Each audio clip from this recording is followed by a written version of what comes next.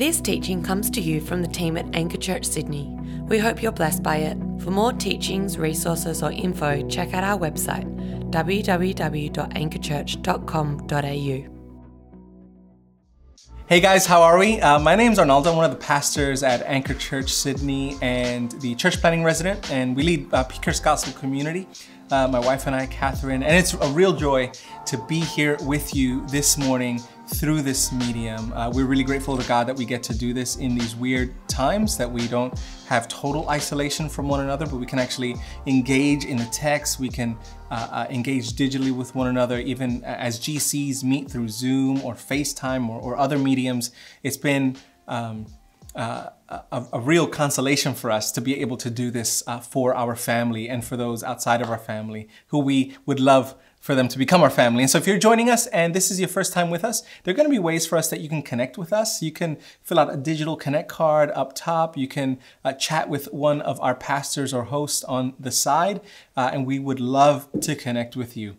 And through these strange times, we wanted to refocus ourselves as to who is the church? What is the church? What are the marks of the church during this time when the church can't meet? How do we define ourselves? And so we'll be looking at that in the book of Acts, particularly Acts chapter 2, the early church, and how we can follow in their footsteps during this time. But before I do that, I'm going to pray because I need help, and so do you as you listen in. So let's pray together.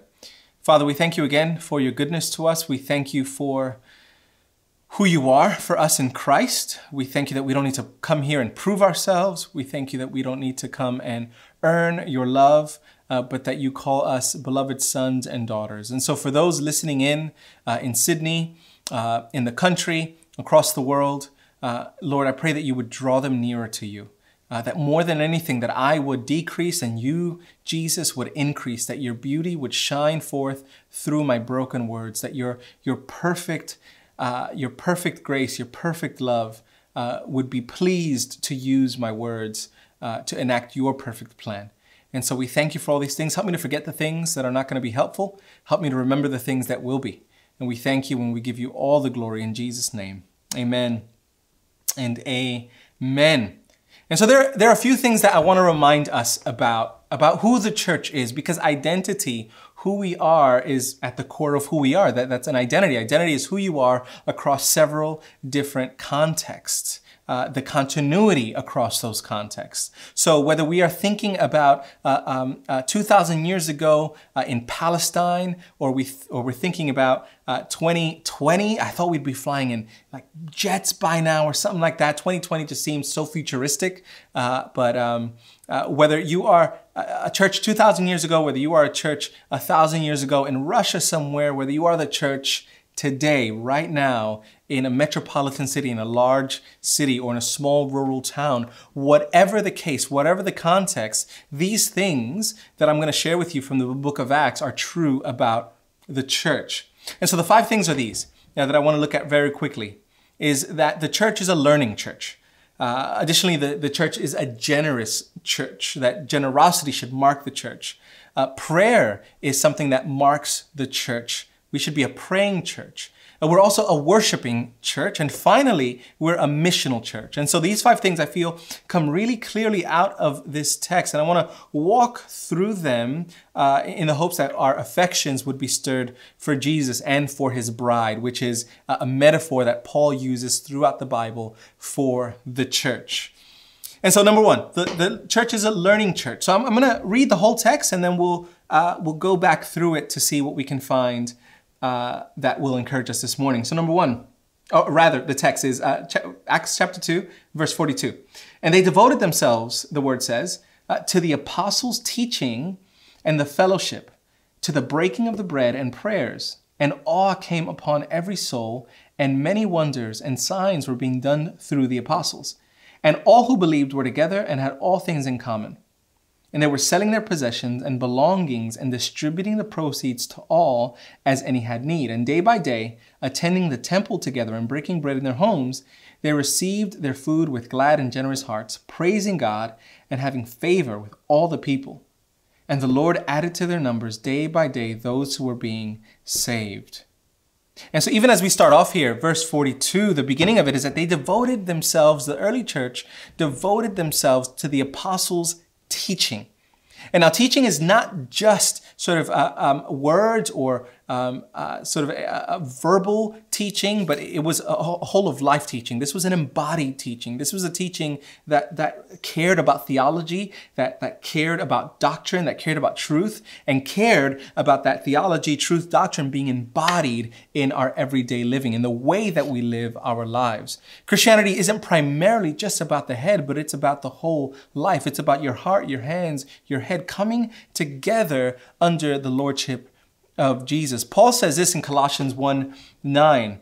He says, "And so, from the day we heard, we have not ceased to pray for you." What was he praying for? Asking that you may be filled with the knowledge of his will in all spiritual wisdom and understanding. And so scripture coming around the apostles' teaching, the deposit of truth that we have, is incredibly important for any church. As we stand up here and we preach, it's not about our opinions. It's not just about what we think you need to hear. We work very hard as a leadership team to pray and to ask God, what do our people need in this hour? What do they need at this time? What can we teach them, not only by our words, but by our example? And this is why at Anchor, we are deeply invested in engaging our city with prophetic preaching. We are deeply invested with opening up the text and exegeting the text. And that word exegesis is just a fancy word that means to bring out, to draw out the meaning of a text. And so we don't want to just come to the text and put our meaning into it, but we want to show you these are God's very words. We care about you learning them, not only to rattle off answers, but that our whole lives would be shaped. And that's why our sermons, we want them to be exegetical. We want them to be scripture soaked. We want our gospel communities and our triplets and our one-to-ones to be soaked in scripture, because to be a church is to be a learning community. To be a disciple of Jesus is to be a learner, an apprentice of Jesus. And so often the church can be sort of cast in two different lights. One is that it's not intellectual at all. It doesn't really matter.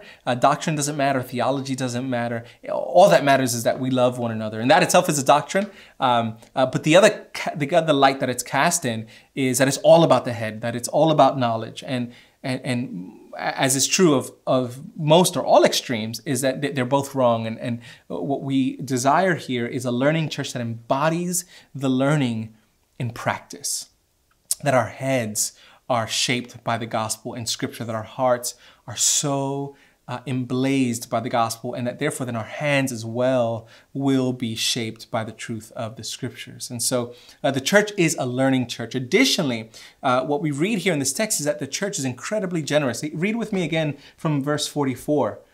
"And all who believed were together."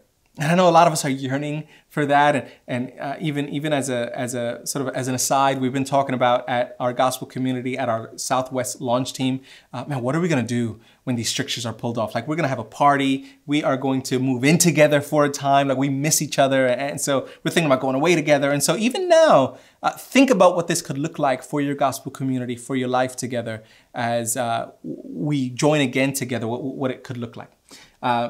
That was for free. "And all who believed were together and had all things in common." All things in common. "And they were selling their possessions and belongings and distributing the proceeds to all as any had need." You know, so often the church is critiqued, and rightfully so in some ways, for being all about money. And we hear preachers on TV, kind of like what I'm on right now. So often we have experienced the church as just being sort of money hungry. We get tax breaks and so all these kinds of things.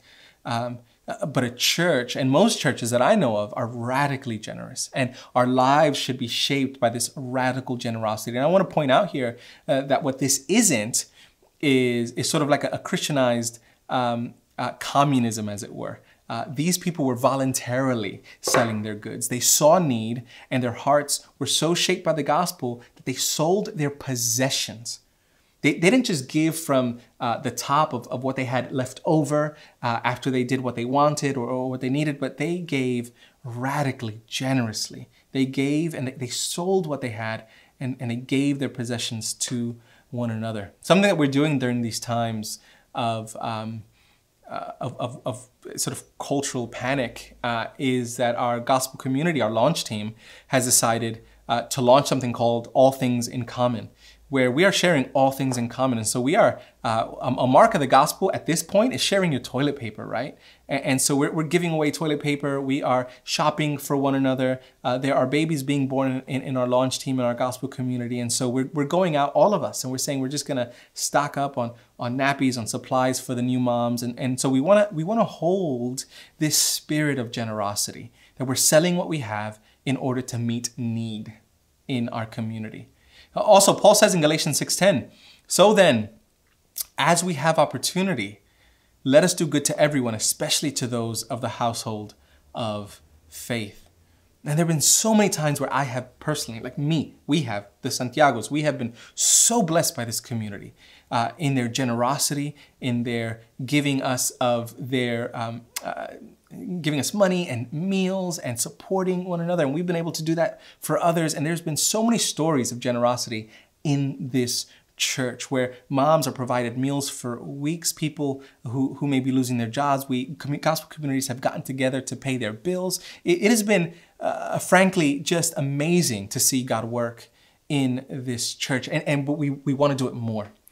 Because generosity should mark the church. So not only are we a learning community, not only are we a generous community, a generous church, but we're also a praying church. The text says this again, and they devoted themselves to the apostles' teaching, so that's the teaching, and to the fellowship, and to the breaking of bread, and the prayers. And so something that they would do often is pray together. And the word prayer is found about 29 times in the book of Acts. And out of that comes miracles and healings and needs being met and missionaries being sent because of prayer. Now, part of our journey here at Anchor is being sent as church planters, my wife and I and our launch team, and that's been birthed out of prayer. Our decision to even do that has been birthed out of prayer. But I feel so often in our culture, we value spontaneity so much. We value the freshness and the new. And so often what we experience in prayer is not what we may expect to experience in prayer. So one of my friends, one of my mentors has shared with me 5 ways that we can grow in prayer, particularly in this time where we may have extra time on our hands. Number 1 is befriend silence. Befriend silence. Silence is okay. Silence is often and can often and should often be a part of our praying life. Dietrich Bonhoeffer said that his first few minutes are spent in silence of the day and the last few minutes of his day are spent in silence because God should get the first word and the last. So befriend silence. Number 2 is normalize boredom. I know this is shocking to hear, right? That we're meeting with the Almighty God, the God that Isaiah 40 says holds the span of the universe in his hands and yet coddles us like lambs. And yet we often know that sometimes we enter into prayer and we fall asleep or our mind wanders. And oftentimes, whenever my mind wanders, so often I can feel, ashamed or I've done something wrong here, or I'm being distracted. Now, let me encourage you that if you get distracted 1,000 times in prayer, that's 1,000 opportunities for you to come back to God. And so not only should we befriend silence, normalize boredom, but also number 3, embrace the truth that prayer is not something we master. We don't master prayer, but it's an act that forms us. It's an act of the will that forms us. Number 4, pray the words of others who have gone before us. It's okay to use a prayer book or prayers of others to support us in our prayer life. Paul talks about Romans 8 in the way the Holy Spirit supports us, that even as we groan, he gives us those words to pray. And finally, number 5, trust that God is always waiting for you with open arms. He's not disappointed that you're late to the appointment. He's not sort of flabbergasted like he's, huffing and puffing like, oh, well, here we go again, It's a beautiful thing to come to God in prayer. And so the church should be a praying church because the church, we have said from day one, as we planted this church, is that the church moves forward on its knees. Finally, penultimately, number 4, that the church should be a worshiping church.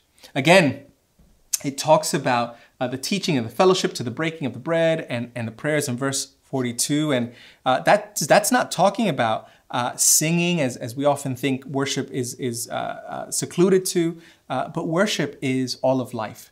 Additionally, down in verse 46, it says that day by day they attended the temple together to do what? To break bread, and broke bread in their homes. And so they attended the temple. They had gospel communities in their homes, as it were. And so we should be a worshiping community, that all of life for us is worship. And maybe you've never thought about this. Maybe you've never thought about the fact that eating bread with your friends in the name of Jesus is worship. Having a meal with a friend, talking to them and being together under the word, under teaching, with fellowship and praise, that's worship. And so all of our life is worship. And they did this, verse 46 says, with what? With glad and generous hearts. And so not only are we a learning community, not only are we a generous church, generous community, we are a praying church, we are a worshiping church, and finally, we're a missional church. This text ends like this. And praising God, verse 47, and having favor with all the people, and the Lord added to their number day by day those who were being saved, day by day. And it's interesting, throughout the book of Acts, you have something like chapter headings. In Acts 2:41, it says this: so those who received this word were baptized, and they were added that day about 3,000 souls. Our verse 47, and the Lord added to their number day by day. Acts 5:14, and more than ever, believers were added to the Lord. So on and so on and so on. What we find is that the church keeps on growing. And the church keeps on growing because the church, at its very nature, by its very existence, exists for the mission of God. So often we will ask the question, what is the mission of this church? And that's not a bad question to ask, but it's not the first question we should ask. The first question we should ask is, what mission does God have for this church? What is what God is doing, and how can the church join God's mission? Not how we can just call God to our mission. The church by nature is a missional hub of activity, of God's activity. And our heart here is to do whatever it takes to bring the wayward home, to do whatever it takes because God has done whatever it took to bring the wayward home. And God has been doing amazing things, not only in our community, but in communities around the world to bring his lost children home. That's our heart. We don't want to just grow a brand. We want to engage in missional activity for the glory of God, for the renown of Jesus's name. And that's our heart, because there are so many of us, even as you sit under the sound of my words in your living room or in a park, on a park bench, in a cafe, wherever you are. And our heart is to be loving and to be truthful. And this is the truth, that there are so many people, there are millions of people, billions of people, that if Jesus were to return today, would meet him as judge and not as friend, and not as father, and not as rescuer. And my heart for you, even now, even as you listen to these words, wherever you are, is to turn to him, to ask for his forgiveness, because this is the story of the world. The story of the world is this, that God created you, that God created everything, in fact. And this is the way the scriptures open up in Genesis 1 and 2. And he created all things good. And the reason why he created them was not to serve his needs, because he has none, but in fact to bring pleasure to the ones that he creates. Psalm 16:11 says that at the right hand of God, there are pleasures forevermore. And so God created a good world with good people. And we know, if we don't know, we've definitely felt this, that the world has fallen. In Genesis 3, it recounts the story of the fall. And we feel it, especially now. And there's brokenness around the world, but there's also brokenness in our hearts. And what Jesus has come to do by living the life that we could never live, by dying the death that we deserve to die, we get now to call him friend. and we get to call God Father, and we get to be a part of the kingdom of God. We get to be ones in whom Christ dwells and delights. And I want to invite you into that and have a conversation with us even now if you decide to follow Jesus today.